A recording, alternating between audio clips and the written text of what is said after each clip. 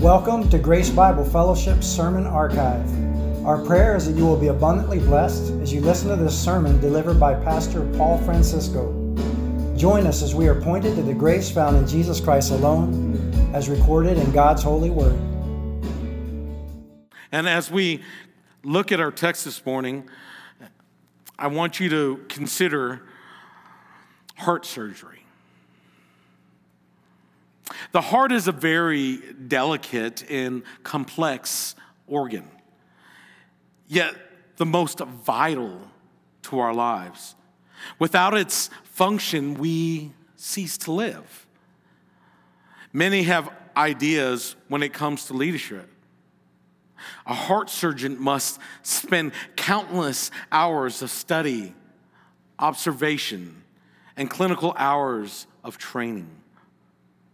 Just one small hole or misfunction greatly affects a person's physical, emotional life.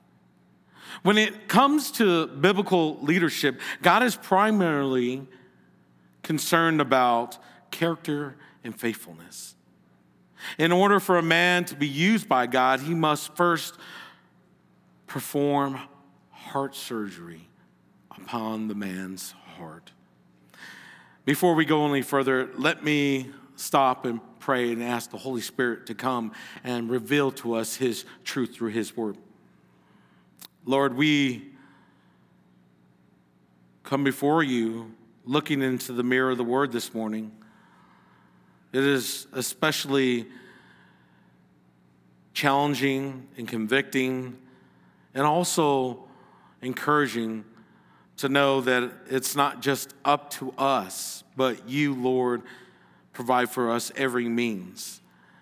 We could do nothing apart from your grace. And Lord, as we consider biblical leadership, I pray, Lord, that we all could look into the mirror of your word and see that you're calling us all to live by these godly characteristics, so that we would not bring reproach to the gospel, yet bring glory to your name, so that the name of Jesus would be made famous throughout all the earth, and you will be exalted. We pray these things, Lord, this morning, asking and inviting your Holy Spirit to come, illuminate the truth, help us to see, and have hearts and ears to hear your word this morning. And we pray it all in Christ's name. Amen. So last week, we saw Paul's exhortation to Titus to put into order or set things right the things that God has called him to do, appointing elders for the churches in Crete with his mission. But he must be careful to select men that are both faithful and above reproach. Two main central themes, again, I'll repeat from the last couple of weeks because it is so essential for us to understand what this dear, intimate letter to Titus was from Paul, but also for the churches in Crete and for us today. To hold fast the faithful word of sound teaching and doctrine. Leaders are to model Christian behavior and exhort church members to live godly in such a way so that the gospel is attractive. So this morning, we will consider what an elder, pastor, overseer, all synonymous, in the surgeon's hands looks like. There is heart surgery that produces a godly man of conduct. And secondly, there is heart surgery coupled with ability to teach as being the man that God has chosen to proclaim his word and build up the church. So as we consider this first point of heart surgery that produces a godly man of conduct, look at the text again in verse 7. For an overseer, as God's steward, must be above reproach. He must not be arrogant or quick-tempered or a drunkard or violent or greedy for gain, but hospitable, a lover of good, self-controlled, upright, holy, and disciplined. God's word must do heart surgery with a man in order to shape and mold him closer to the image of Christ, so that he would be a man above reproach. When this happens, coupled with the gift of teaching, this man can be used by God to rightly divide the word, to cut straight the truth of Scripture. Paul's letter encouraged Titus to synthesize sound teaching and godly living. Titus was to be the first among equals to help build up the church with godly leaders as we consider biblical leadership, specifically the office of elder, pastor, overseer. We must consider faithful men of godly character. To recap from last week, that gives us the context of what we look at here. The main characteristic given to men who would desire the office of overseer is that they, as God's steward, must be above reproach. They are to be stewards of God's grace, under shepherds who carry the message of grace, men of great character. Emphasis in Scripture always deals with character qualifications. Godly men above reproach. This was so important that Paul mentions it twice, in verse 6 and in verse 7. One who is blameless, not liable to accusation or questionable to personal character or integrity. This is a life worth imitating and an example worth following. A model and pattern of a godly man that no one can accuse, charge, or question with any sense of credibility. Now, this, again, as I repeated from last week, this does not mean without sin or struggles. As I personally look into the mirror of the Word, it is easy to recognize where I fall short. Through these characteristics mentioned, I can look through the list and go, wow, I don't measure up. But the question is, am I characterized by these things? Both the good characteristics, or the ones God has said must not be true of me. Beloved, I want you to consider the same things as fellow believers in Christ, saints who represent the Most High, the Son, Jesus Christ, the one who laid down his precious life for you and for me, his bride. Hallelujah. As weak, frail, and inadequate men, we must be first doing an internal heart surgery and ask the Lord to reveal areas that we must grow. A godly man of good conduct should understand the need of a good reputation. I'm going to give you three things. Godly man of good conduct should understand the need of good reputation. Secondly, the need or the nature of the calling. Thirdly, the necessity of a balanced life. So the need of good reputation, the nature of the calling, and the necessity of a balanced life. As we look at the need of a good reputation, it is essential, not optional. Being blameless or above reproach relates to our life inside and outside the church, in our communities and neighborhoods, at restaurants and the dry cleaners, where we shop and where we buy gas, as Daniel Aiken proclaims as he looks at this truth. This must be true of us who seek to lead God's church. Secondly, the nature of our calling. We are to be God's administrators, a steward accountable to God. We please him, we serve him, and obey him. Any man who does not understand the station in the ministry is not fit to minister. When things get tough, he will quit. When times are hard, he will break and run.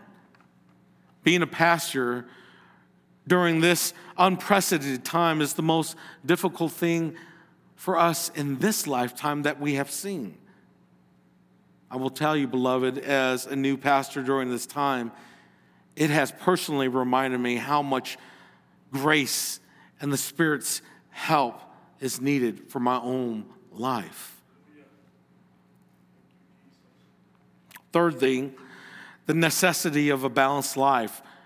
What we're about to look at here are 11 character qualities of a man of growing out of his blameless life as a God-called steward. This is not some occupation that we submit a resume and try to sell ourselves why we are the best man for the right job. Although we may see that happen, and as churches consider who would lead their church, the better question, is this a man of godly character? Is this a man who loves God's church? Is this a man who is faithful to his church, faithful to his bride, faithful to his children? Is this a man of conviction for the passion of God's word because it is holy? And this is how we get to know a first-hand encounter with the living Jesus Christ. Our calling is far above and beyond our human minds. As I consider the 16-plus journey the Lord has allowed me to be on, there are many times I felt discouraged. Many times I wanted to quit. Many times I thought, I'm good at these other things, I should do them.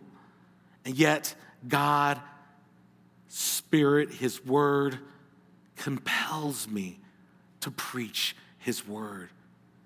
I must sit under the weight of God's Word and see it in my own life. He is performing heart surgery. I lack, brothers and sisters. I see these things, and I'm greatly convicted.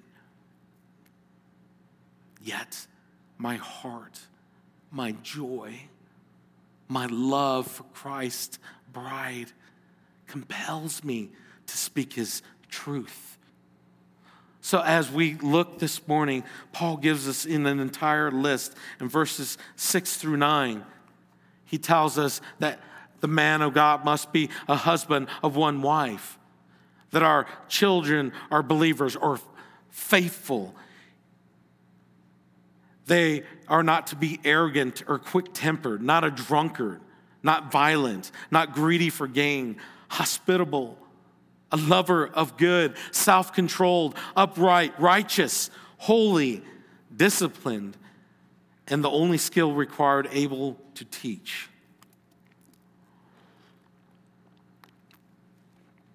We dealt with the first two of these regarding the family already. So now we're going to look at the 5 don'ts and the 6 do's of godly conduct. We see here first, he must not be arrogant or quick-tempered.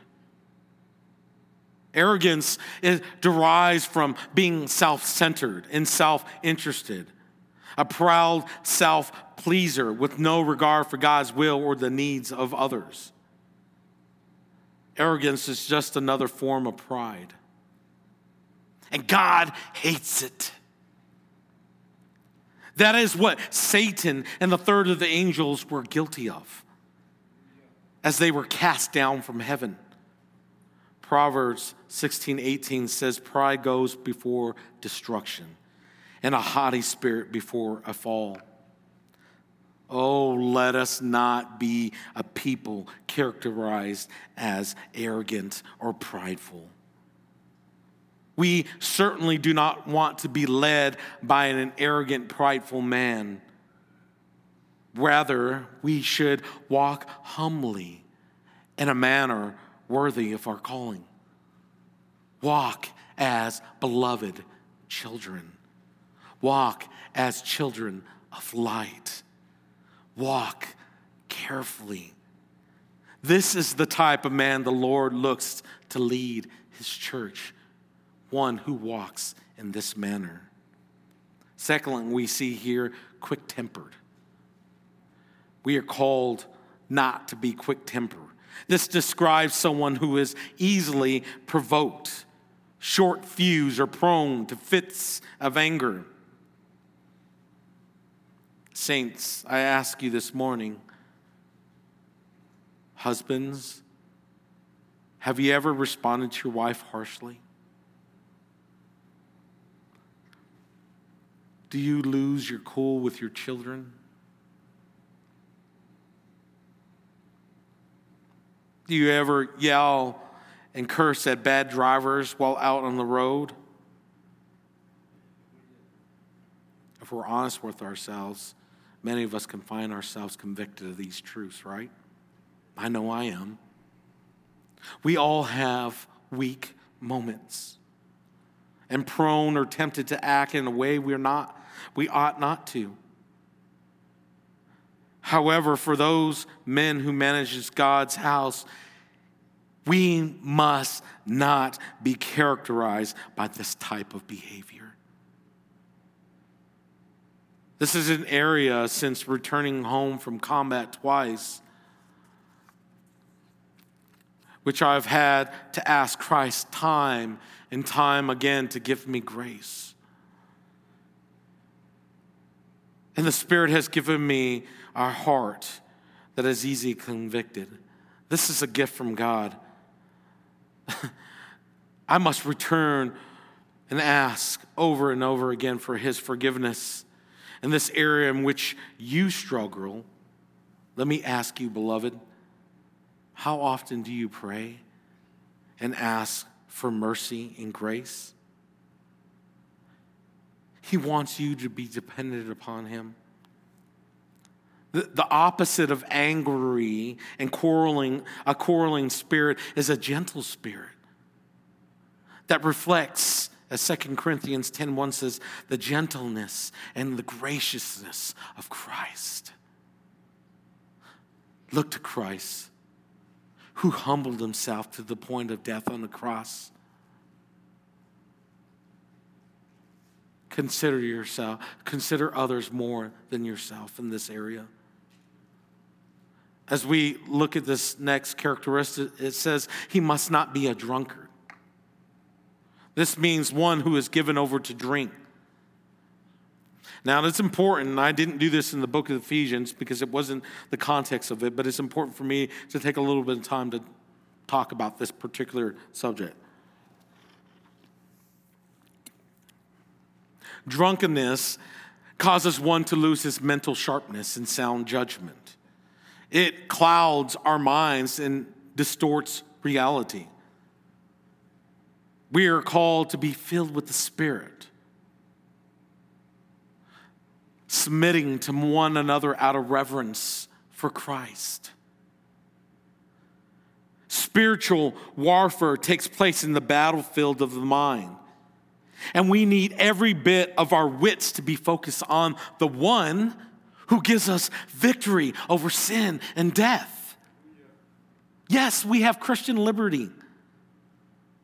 But should we exercise it in this area? Consider a weaker brother or sister in the faith. Many of the families have been destroyed by this problem of alcoholism. People have unjustly been killed by drunk drivers. I think of my beloved wife, how she had to grow up without a grandfather because he was struck by a drunk driver as he was changing a tire.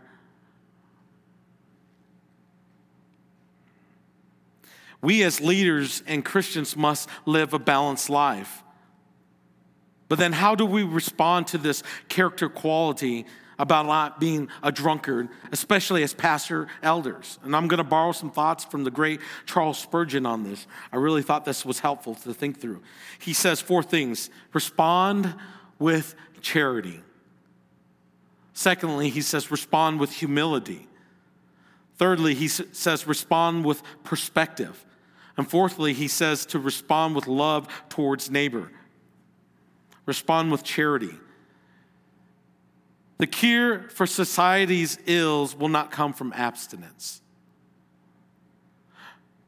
Respect those who abstain for good of others. Befriend, serve, and live peaceably with those with views different than yours on this particular area. Then he says, respond with humility. See the wisdom in abstaining for the clarity of mind. Do not allow yourself to be given over to temptation. Realize just because you have a Christian liberty in this area, you must be wise and careful. But we respond with perspective. See, abstinence is not the finality of our faith. It does not bring us salvation. I'm convinced there are a bunch of non-drinking, non-smoking virgins that are in hell right now. Do not equate our salvation with these things. Respond with love towards neighbor. Paul, through the Holy Spirit, says to consider others more than yourself in this matter. Don't be a stumbling block for those who Christ has died for. Consider the sake of souls. Perhaps voluntarily abstaining to help a fellow brother or sister out. Consider that recovering addict or alcoholic that might be in our congregation. Don't let your Christian liberty hurt a fellow brother or sister. I am not making the case that you can't ever have a drop of alcohol. That's not what Scripture says, and I'm not saying that. But I'm also calling you guys to be wise. Think, especially you, fellow brother, pastor, elder. Consider the gospel is at stake and what we do. And we are told we must not be a drunkard. And then we're told, or violent. Do not be a bully. An elder cannot be a fist fighter. Not given to acts of violence. Imagine if you guys were all out and you see me at Walmart duking it out with someone. Would you really want me to be your pastor at that point? Would that really bring any... Wouldn't you be ashamed? That's my pastor over here. Wouldn't you be ashamed? I would be ashamed. Not verbally or physically abusive. Okay, brothers, sisters, God knows.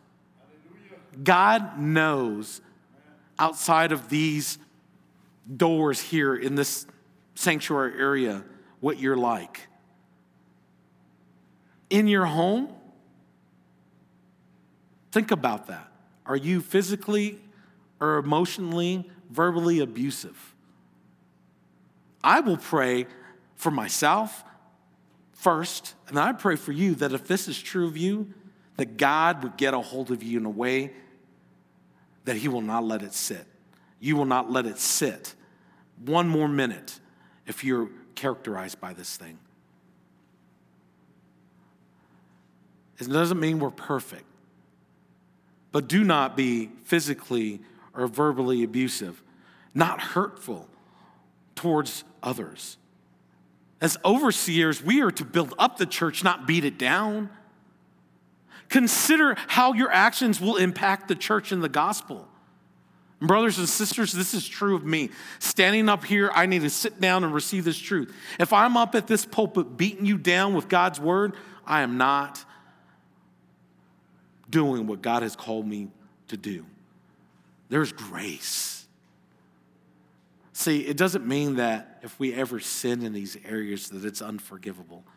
It doesn't mean that if we've ever sinned that we can't be used by God.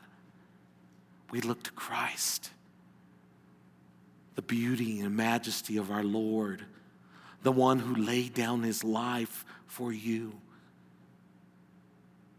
And can see the grace of the gospel of God. And then we're told not to be greedy for gain. Money should not be our motive. As an overseer or elder, we should not use the ministry as a money-making business. Money is not our motive. 1 Timothy 6:10 says the love of money is a root of all kinds of evil. Not the root of evil, but all kinds of evil. And by craving it, some have wandered away from the faith and pierced themselves with many pains. Beloved, fellow brother who is aspiring the office of elder pastor, do you want to fight against the battle of materialism and greedy gain? Hold on to things with an open hand.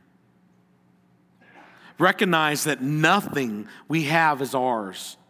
It all comes from God. James 1:17 says, every good and perfect gift comes from above.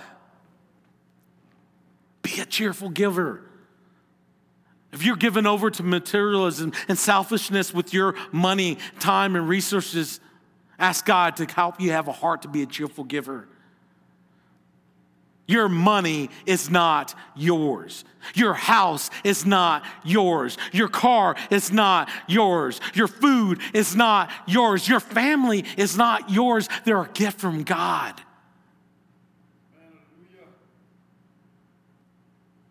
Hold with an open hand. Let God do heart surgery on you. Let him show you the only thing you should be zealous for, if you want to say greedy for, is to know him, to love him, to serve him. We will pass. This is for certain. Unless you're like Enoch or Elijah, we all will die someday. None of these things can be taken to our grave. But the hope, the grace that God gives us through his son, Jesus Christ, is know that we receive a great treasure and inheritance beyond this life. We have one life to live. It will soon pass. Only what is done for Christ will last. Do not be greedy for gain. But 6 positive things of a godly man of character is be hospitable, be a lover of good, self-controlled, upright, holy, and disciplined. Hospitality, or being hospitable, is friendly and welcoming to strangers or guests. Hospitality in the first century, it was a practical expression of love, not a form of entertainment. This doesn't mean you have to have a perfect, clean house and cook an amazing meal that so many of us worry about before we ever invite someone into our home. It means you're opening up your heart and your home towards others, delighting in the gifts God has given you with others. This is not just a good character quality, but it is both a gift from God and a command from God. Did you know that? It's not optional. Yes, he tells us to be hospitable, and that's a command directly for us elders, right? But if you look other places in God's word, and I'll leave that to you, and see what I'm saying is true, God commands us to be hospitable.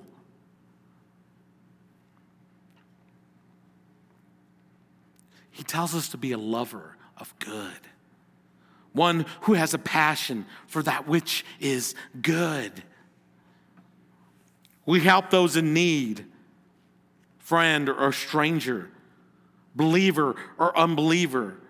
Race, social status, or lifestyle should not prevent us from loving others.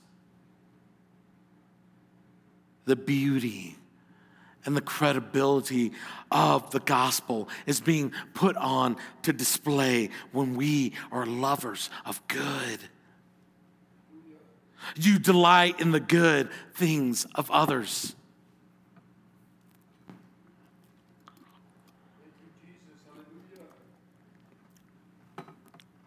Has anyone shared with you maybe a promotion of the job or something amazing happened in their life? Was your response ever like, oh, that's nice, because it wasn't about you? Or maybe you wanted that job promotion? Brothers and sisters, delight, especially if you're fellow saints. Delight. If someone's having a spiritual breakthrough, celebrate it. As someone who's been so scared to share the gospel because they fear man more than God, and they finally spoke the truth of the word of God with their coworker, rejoice. Praise God.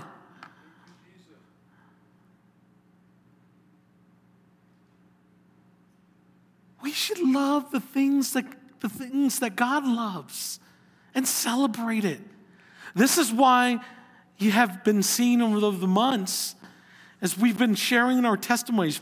It's been the leaders, and trust me, if you're one of the deacons or other leaders in this church, I'm going to be asking you to do the same thing. And we want to celebrate it. We want to praise God that He saved you. He's given you new life. We hear reports on the mission field or those who we're partnering of. We want to celebrate those things. We want to thank God that He's working. His kingdom is happening. Oh, Lord, thy kingdom come. He taught us to pray these things. We want to thank God for His daily bread that He provides. Then He tells us to be self-controlled. This means defined as the ability to manage your actions, feelings, and emotions. Like when you want that last cookie, but you use your willpower to avoid eating it because you know it isn't good for you. However, when it comes to the spiritual matters here, we don't have any will, right? We depend on God's will and grace, meaning we're promoting the right passion, not easily giving into sin and temptation. You know, James tells us that when we sin, it's because we want to sin. Paul tells us that God always gives us a way of escape.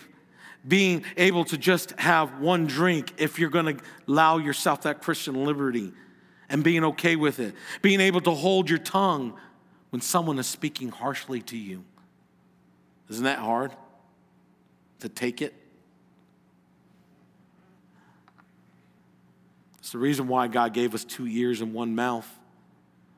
A lot of us, including myself, would do well to spend more time listening. This is why I'm so encouraged. My dear brother John, he is such a great listener. You can listen to me ramble on. But I'm just, the whole point is, brothers and sisters, we must not be a people given over so easily to the passions of our flesh. And we can't do this, not on our own will. We have to depend upon the one who gives us the grace to do so. But if you want to lead God's church, you want to be a leader in God's church, it says it right here, we must be self-controlled. So look to the one who will give you self-control. Then he tells us to be upright or righteous, being one of integrity, just, doing the right things. Like Nike, just do it, right? Possessing the right perspective, being sensible. To see life from God's perspective and act accordingly.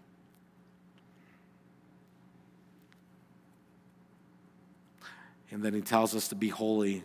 And if we look at this attribute of God, there's no way, there's no one who is holy but God. But there is this thing as we, as believers in Christ, as friends in Christ, as brothers and sisters in Christ, as saints in Christ, We are being sanctified. We are made holy. We are justified. Being just, fair, equitable, and honest in how you deal with others is this quality that God is talking about. Meaning that we are separate from the world. We live in the world, but we're separate from the world in which we are pursuing godliness. We are being made holy through sanctification, growing as a child of God. You want to know what God's will is for your life? 1 Thessalonians chapter 4 tells us that we would be sanctified. Being committed to godliness and Christ-likeness is what God calls us to be.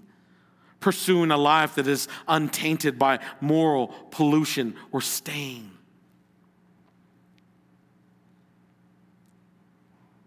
This is why the book tells us at the end of the story, when Christ comes again and we're before the throne of God, and how he can proclaim, well done and good, faithful servant. You know why? It's not because of us, because the only thing we brought to our salvation is our sin. It's because of the slain blood of the Lamb, and the blood makes us pure. The blood cleanses us from all unrighteousness, and it's the blood of Jesus Christ that keeps us tainted from moral pollution or stain. Look to Christ. Plead upon the blood of Jesus that we be a people that is holy. And then the man of God, this godly character, he's told to be disciplined, showing a controlled form of behavior, a way of working is what he is talking about here. We have a daily routine in the pursuit of holiness. Devoted daily to the truth, practicing the spiritual disciplines. This is especially true for me, but it should be true of all of us, laboring in God's word. This is how we know Christ. This is how we know salvation. For it is the power of God unto salvation, the gospel, right? This is God's word. We cannot rightly divide it unless we labor in it. Meet with God daily. Eat and taste and see his word. Man does not live by bread alone, but every word that proceeds through the mouth of God, recorded in Scripture by the power of the Holy Spirit. See and delight. Hallelujah. And then we must be a people marked by prayer. This is why, if you guys noticed, we have done quite a bit in our worship service now where we're spending much more time in prayer. We want to model this for you. We want to be collectively praying for these things, praying for one another, praying for our cities, praying for gospel-believing churches, praying to the ends of the world that Christ would be named, his name would be made famous. And then in your personal life, you need to be meeting with God. We're called to love one another. You can't do that if you don't spend time with others. We're called to love God. How do you think you're going to love God if you don't spend any time with him in his word or in prayer? Prayer is a gift for you. God doesn't need our prayers. He delights in our prayers. Prayer is not to change God's mind. He already knows what he's going to do. Prayer is to change your heart. You can't be angry at another brother or sister if you're praying for them through the blood of Jesus. Try it.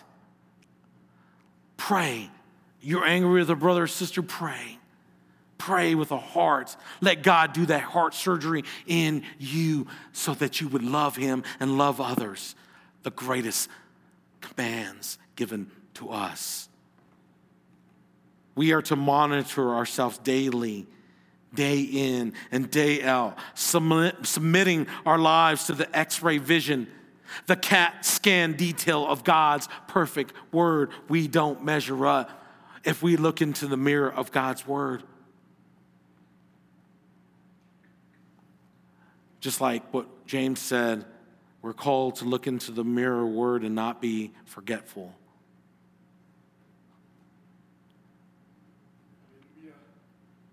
Hide your word, his word in your heart so that you may not sin before him. Let's go ahead, if you want, in your Bibles, turn to James chapter 1. I want you to see something with me real quickly. James chapter 1. We're going to begin looking at it from verse 12.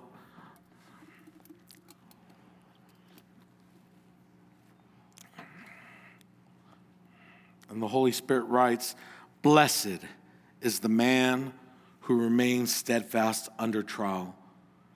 For when he has stood the test, he will receive the crown of life, which God has promised to those who love him. Let no one say when he is tempted, I'm being tempted by God. For God cannot be tempted with evil, and he himself tempts no one.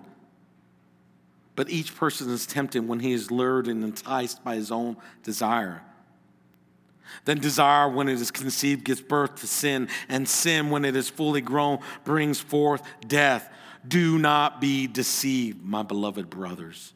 Every good gift and every perfect gift is from above, coming down from the Father of lights, with whom there is no variation or shadow due to change. Of his own will, he brought us forth by the word of truth, that we should be a kind of first fruits of his creatures. His own will brought us forth by the word of truth, that we should be a kind of first fruits of his creatures. The language here in verse 18 is the idea of giving birth. Through the word, like a seed being watered, growing and blooming into something beautiful.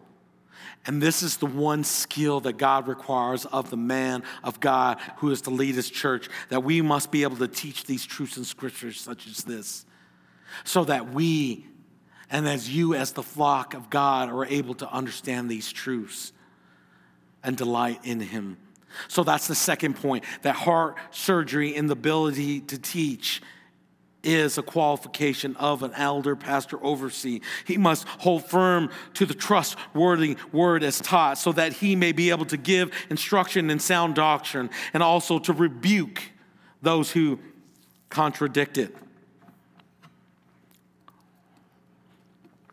So after our Savior performs heart surgery on us as men of God, then the one he calls, he gives the gift of teaching. The Bible elevates teaching to the first mark of the church, and the church's primary responsibility.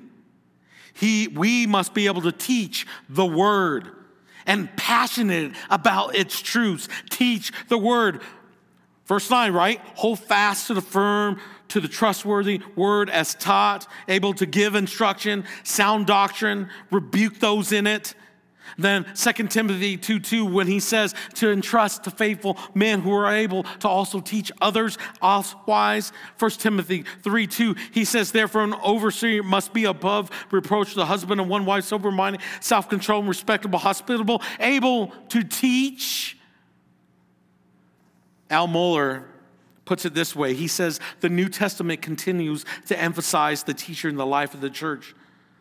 Leadership is explicitly centered in the responsibility to teach. And the very act of following Christ is defined as discipleship. This, in essence, comes down to teaching one's followers as Jesus himself modeled. Think about the Great Commission. Jesus says, teaching them to obey all that I have commanded you.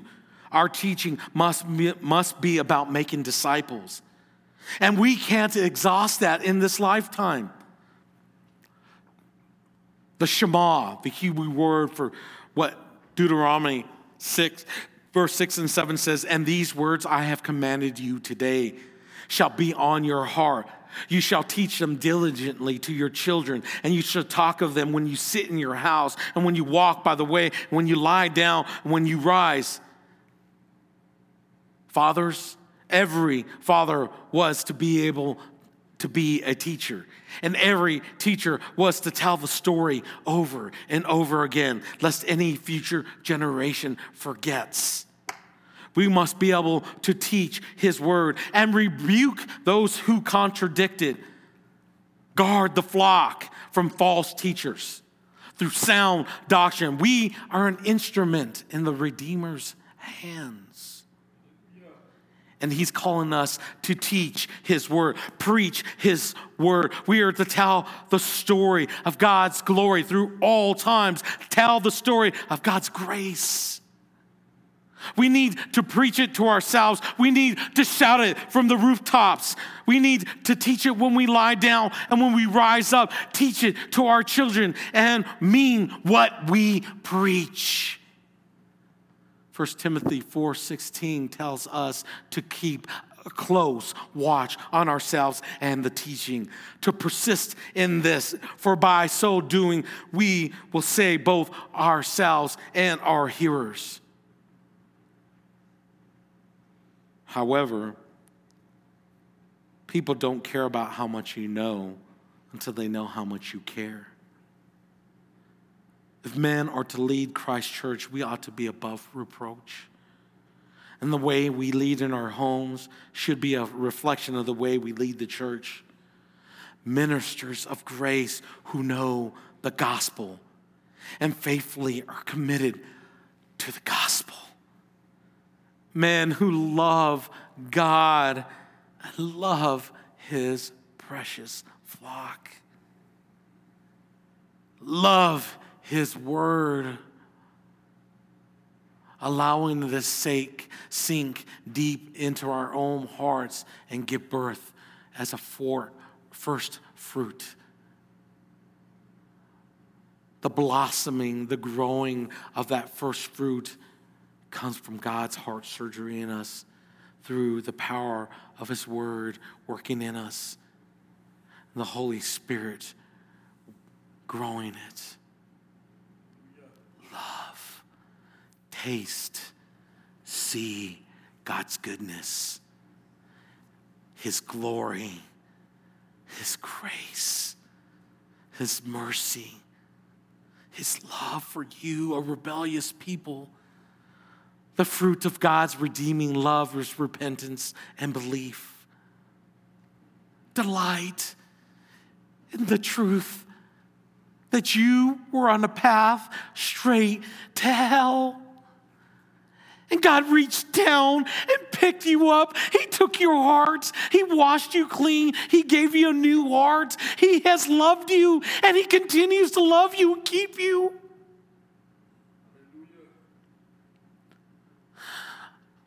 Such a weak man.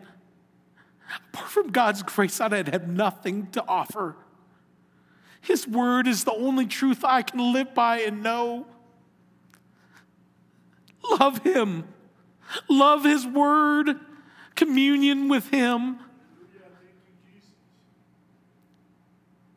And so I must be an elder in the surgeon's hands, with his heart surgery producing in me a man of good conduct. And by his grace, he's given me the ability to teach his word. May you flourish from it. May you delight in it. May you love it and see God's grace, a salvation. Rejoice in that. We are nothing apart from the grace of God through his word.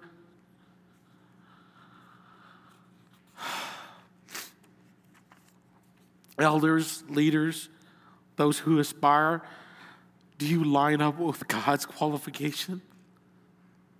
You know, the best men are men at best. However, the gospel of grace, which saves us, is also what sustains us. Strive to be above reproach by his grace. Saints, do you desire to be led by godly men?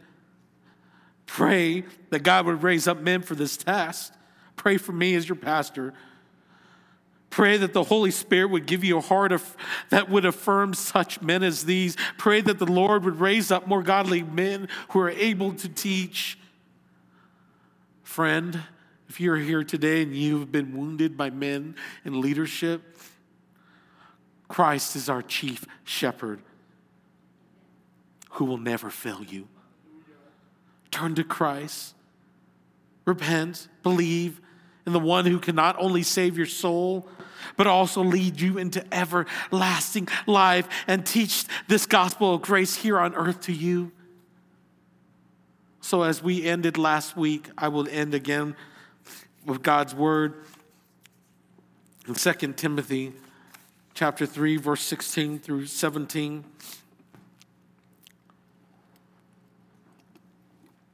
All scripture is breathed out by God and profitable for teaching, for reproof, for correction, and for training in righteousness in the gospel, so that the man of God may be complete. I'm inserting this in there. In the gospel and equipped for every good work in the gospel. Praise the Lord that His word is sufficient for our every need. Join us next time as we continue our study of God's infallible word. We would also love to have you join us in person at Grace Bible Fellowship. We meet together each Sunday from 9 a.m. to 9:50 a.m. for Connections Sunday School, and from 10 a.m. to 11:30 a.m. for our worship service. We're located at 1385 Northwestern Drive on the west side of El Paso, along with our hosting sister church, Misión de Gracia. If you have any questions, you can dial 915-308-1208 or visit our website at www.gracebibleelpaso.org. We would love to see you this Sunday as GBF gathers to proclaim Christ, admonishing every man and teaching every man with all wisdom, that we may present every man complete in Christ.